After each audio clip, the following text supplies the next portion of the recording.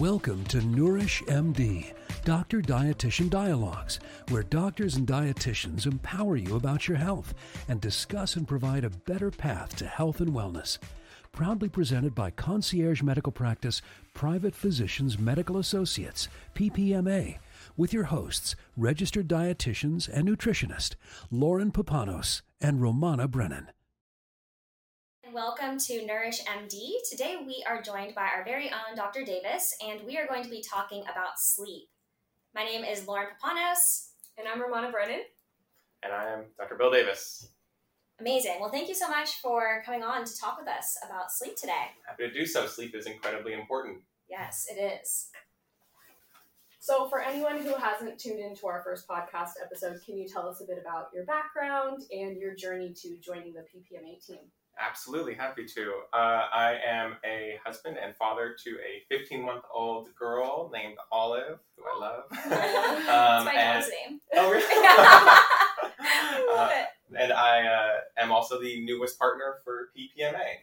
I grew up in Orange County in Laguna Hills, and then I went on to be a proud Bruin attending UCLA and studying neuroscience. And then after that, I went to UCLA again to their School of Medicine. After that, I went to Cedars-Sinai, where I studied and specialized in internal medicine. Following my training, I went to various fields of work, including hospital medicine and research. And it was during that time working that I met with Drs. Van Meter and Weiss. And after spending some time getting to know them and them getting to know me, they invited me to join PPMA as their new partner. Amazing.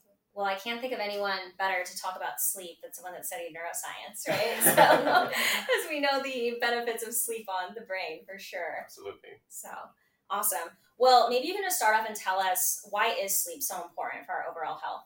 Yeah, sleep it's this interesting phenomenon, right? For about a third of our life, we lose consciousness and leave ourselves completely vulnerable. And it seems like a very strange thing for any animal to evolve to do, and yet we see it so pervasive throughout the animal kingdom. And that's because sleep really is absolutely crucial to our daily function and maintenance. It plays a role in, it's hard to think about any role that it doesn't have a substantial impact on. So for example, our physical restoration, any sort of repair of muscles, tissues, organs, it is in overdrive when we are sleeping. Even cell repair, things like removing free radicals and oxidants and things that help to maintain our longevity and our rejuvenation are common and are found throughout sleep. It also plays a role in our mental health. It plays a role in consolidating memories and allowing us to develop our emotional regulation and maintain mental clarity throughout the day. It also is absolutely important for our immune system support. If we find ourselves lacking in sleep, we become more prone to illness and disease. And I think very crucially and often sort of under-recognized is its role in hormone regulation, which, in addition to affecting things like our emotional state, also affect other types of aspects of our health, like weight and insulin resistance and predisposition to things like diabetes and obesity. Yeah, thank you so much for going into all of the ways that it's so crucially important for so many systems in our body. So what do you find are some of the most common issues that your patients experience related to sleep in particular? Yeah, absolutely. Insomnia, certainly, I feel is a very common thing, especially in this day and age with the prevalence of readily available screens and the blue light. And so what are some of the most common issues that you see among your patients related specifically to sleep? It's a very good question. Sleep is a very common problem for people, especially in this day and age with the prevalence of screens and cell phones and many people being on their phones right before they go to bed. Insomnia is an incredibly common issue that people deal with. Other types of disorders and issues that arise are things like circadian rhythm disorders. It's very commonly found in patients who are dealing with shift work and having frequent changes in their sleep schedule and their work schedule. Sleep apnea as well is an incredibly common, one of the most common sleep breathing disorders that are found in patients and has a tremendous impact on our sleep quality and other aspects of our health. And then one that doesn't always come up as often, but which I do see in a lot of my patients, is restless leg syndrome. which can make it very difficult to fall asleep comfortably. Yeah. I'm glad you mentioned sleep apnea as well, because I know that we wanted to touch on that today as well, because there's obviously all of these sleep conditions play a big role in someone's weight and their energy and the nutrition choice they even make. We know that sleep deprivation increases hunger hormones and may make it difficult for someone to eat on a regular intuitive schedule. So as it relates to sleep apnea, maybe you can just talk a little bit to the prevalence of sleep apnea. That's sorry, happy to. Please say that again. Yes, yeah, of course. Maybe we can just talk to the prevalence of sleep apnea. Yes. Obstructive sleep apnea, there are two types of sleep apnea, I guess first it's worth noting. There is the most common type, which is obstructive sleep apnea, and then there's a less common form of sleep apnea called central sleep apnea. I'm guessing we're going to focus a bit more on the obstructive side of it. It's I think the issue that patients more commonly deal with. And it's more common in men than in women, and as many as 1 in 4 men have some degree of obstructive sleep apnea. And then it's more about 1 in 8 women have some degree of sleep apnea. That's fascinating. Can you talk a bit more about how that specifically impacts people's health when they're dealing with obstructive sleep apnea? Yes. Like we talked about, sleep plays a huge role in our health and our ability to regulate various hormones and aspects of our health.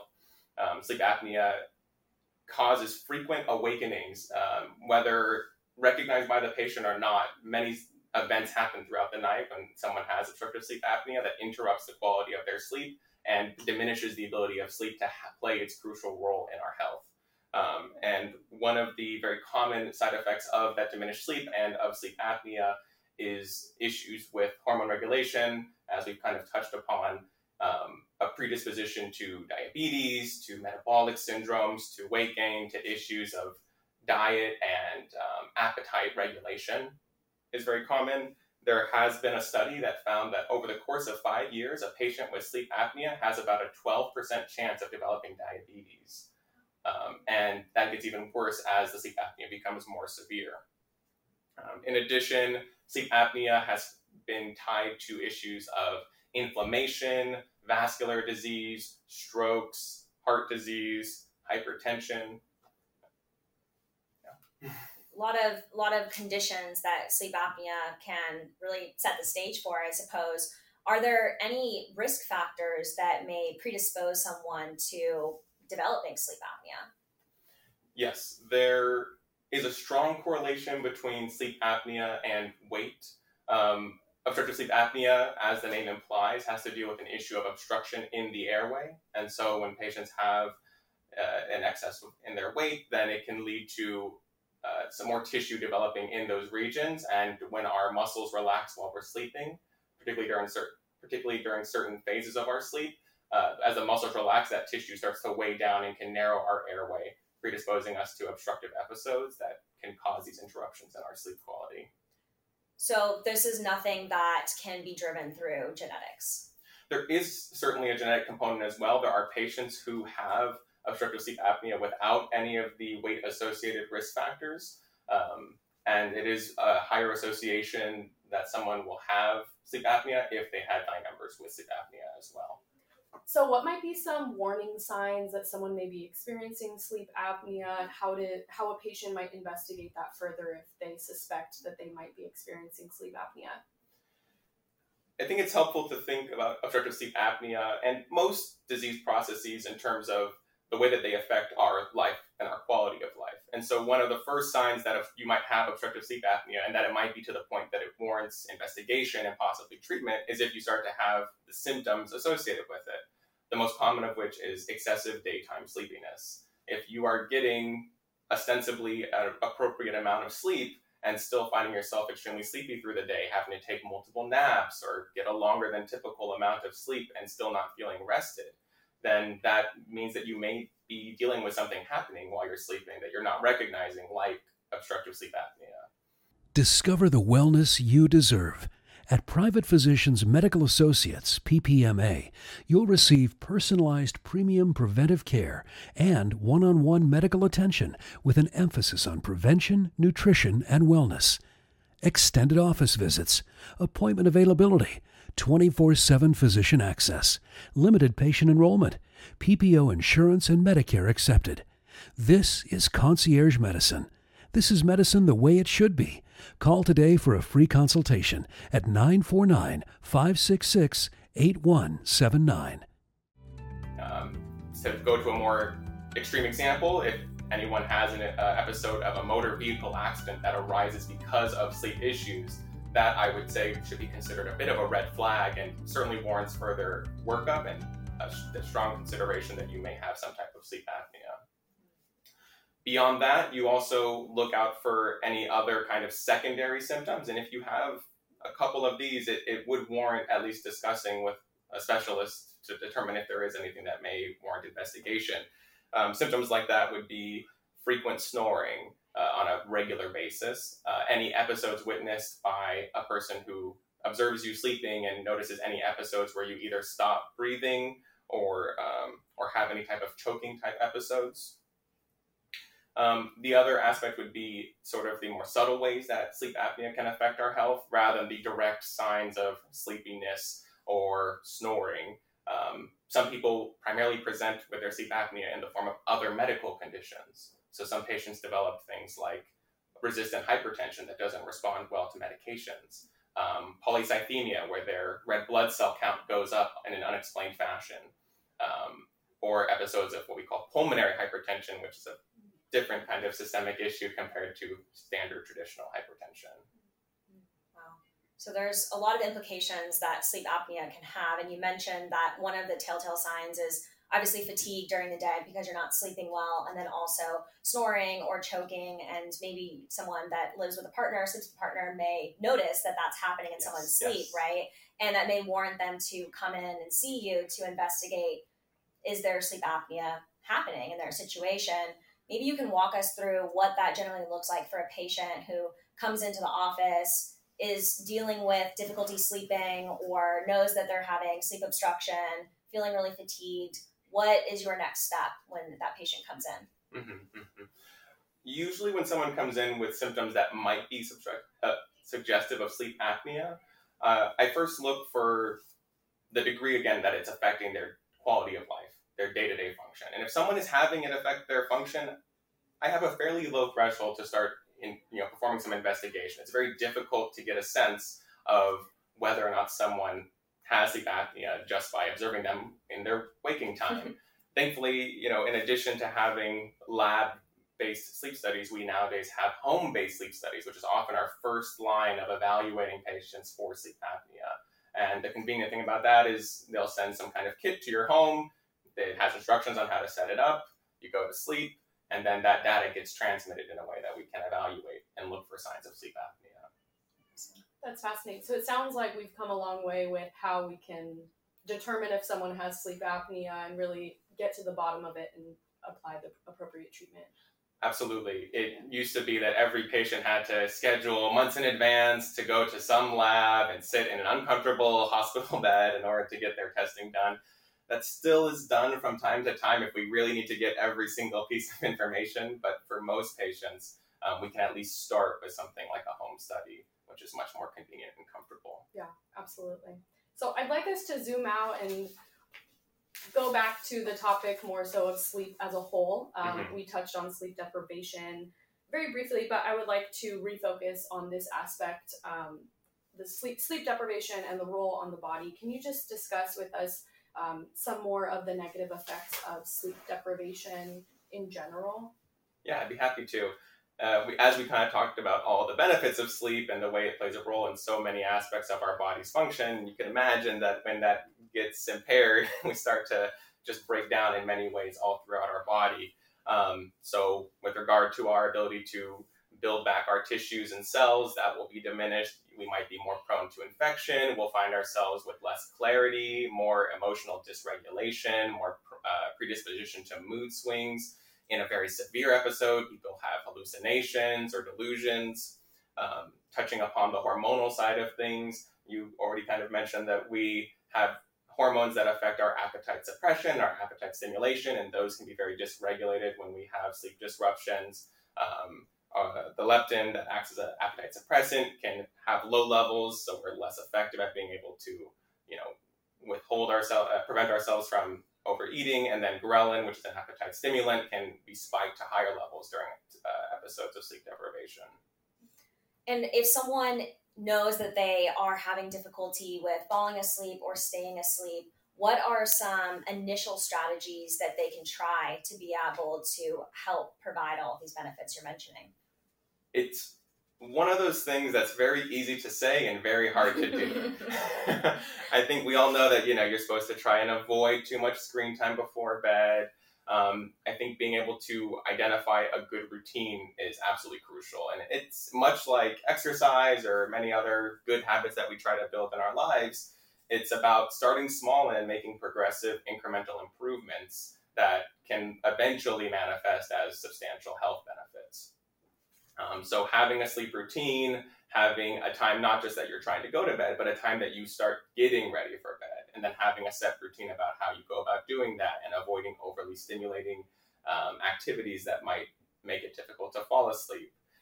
Some other things that I mentioned to patients, if they're trying that and still struggling, there are some more subtle things that can have an impact on our sleep that aren't as obvious as a routine.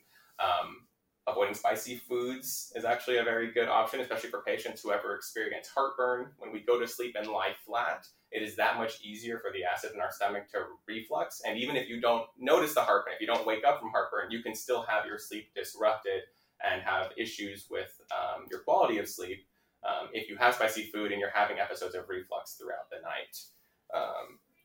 Even things like alcohol, people tend to think of it as something that helps you get sleepy, but it does have an impact on our sleep cycle. And so even if you're able to fall asleep easier, the quality of your sleep, your restfulness when you wake up can be impacted negatively.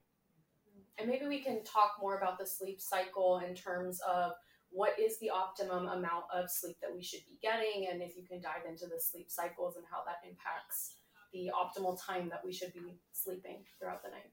Yeah, for the vast majority of people, the typical recommendation is 7 to 9 hours. There is some variance, between different individuals of, whether it's 7 hours or 8 hours and so forth. If you're talking about adolescents or children, we definitely recommend a bit more sleep, closer to 8 or 9 hours of sleep per night. There are some instances of people who have different sleep requirements. There have been some studies that identified certain genetic markers that make people what they call natural short sleepers, people who just, even when they're at their best and doing everything right, they just do not need more than 6 hours of sleep or so per night. I wish I was one of those. In med school? Yeah, that would have been good. I think I was getting 6 hours of sleep, but I should have been getting more. But I think it is worth mentioning that it is fairly uncommon. So I think a lot of patients consider themselves to be short sleepers, and it may be that they have other issues that are affecting the quality of their sleep.